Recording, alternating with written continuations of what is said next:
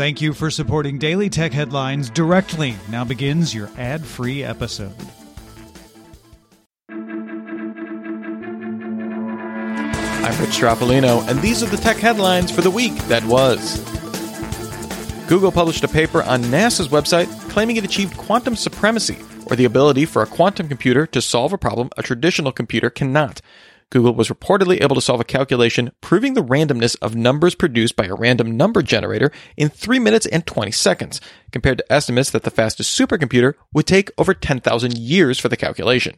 Google used a 53-qubit design called Sycamore for the calculation. The paper was later pulled from NASA's website, however. Researchers at IBM were skeptical of the quantum supremacy claim, saying that Google used a specialized design used to solve a single problem, rather than designing a machine for general-purpose calculations. Google announced the launch of Google Play Pass, giving Android users access to more than 350 apps, including games, for $4.99 a month. Unlike Apple Arcade, Google is not funding these apps. These are all apps that exist already on the Play Store.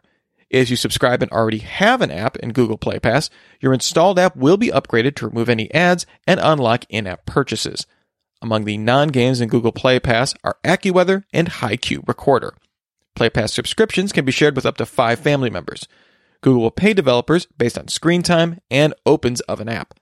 Google will give users 10 days free and says it will offer the first year for $1.99 a month.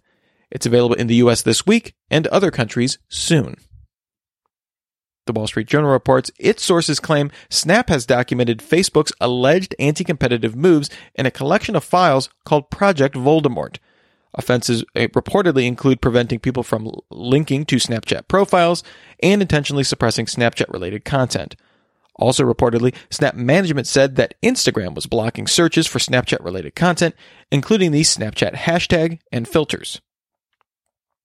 Customers in Korea, the UK, and the US can sign up at Xbox.com for a chance to be invited to try Microsoft's game streaming service, Project xCloud, when it launches in October. Microsoft said it will send invites to a small number of participants in the coming weeks.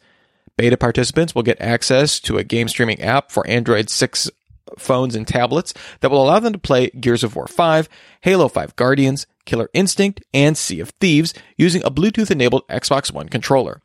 Microsoft is working with SK Telecom in South Korea, Vodafone in the UK, and T-Mobile in the US to test optimization for the service. The U.S. Securities and Exchange Commission has charged Comscore and its former CEO Sergey Mata with fraud. Comscore is one of the main companies responsible for measuring internet traffic. Comscore is accused of misreporting the value of data swapping contracts and misreporting customer signups to give the impression of growth in revenue and signups when both were actually decreasing. Mata and Comscore agreed to settle the case by paying a total of $5.7 million without actually having to admit wrongdoing. Mata will also repay $2.1 million to Comscore and is banned from serving as an officer or director of a public company for 10 years. Mata left Comscore in 2016. Google will now only show news headlines from European publishers in search results for French users rather than headlines with a few lines of description called a snippet. The new EU rule requires search engines to pay news outlets in order to show snippets and thumbnail images, unless the publisher comes to some other arrangement with the search engine. France is the first EU country to implement the new copyright directive. EU countries have a year to do so. Facebook's head of global policy and communication, Nick Clegg, said Facebook will not fact-check or block speech that violates policies if it's from a politician and is considered newsworthy. Links that are shared may still be debunked and demoted. Clegg said Facebook should not be a referee in political debates and should not prevent a politician's speech from reaching its audience and being subject to public debate and scrutiny. Content that would cause real-world harm or ads that violate policies would still be subject to removal. Amazon announced the Voice Interoperability Initiative with more than 30 companies pledging to make sure smart devices work with multiple digital assistants. Intel's 10th gen chips will support multiple assistants this year. Qualcomm said its chips support multiple wake words now, and Salesforce says that they will work to put its Einstein assistant on any device. Meanwhile, Spotify said it wants to let users ask Spotify for things directly. Another partner, Baidu, brings its 400 million users of DuerOS to the initiative as well. Microsoft, Sony Audio Group, Tencent, Orange, and Verizon are among the other companies signed on. Google, Apple and Samsung are not, though Samsung-owned Harman is. Microsoft General Counsel Dev Stalkoff said in a blog post that the company is challenging a federal judge's order that forbids them from telling a corporate customer about a warrant requesting its data from Microsoft.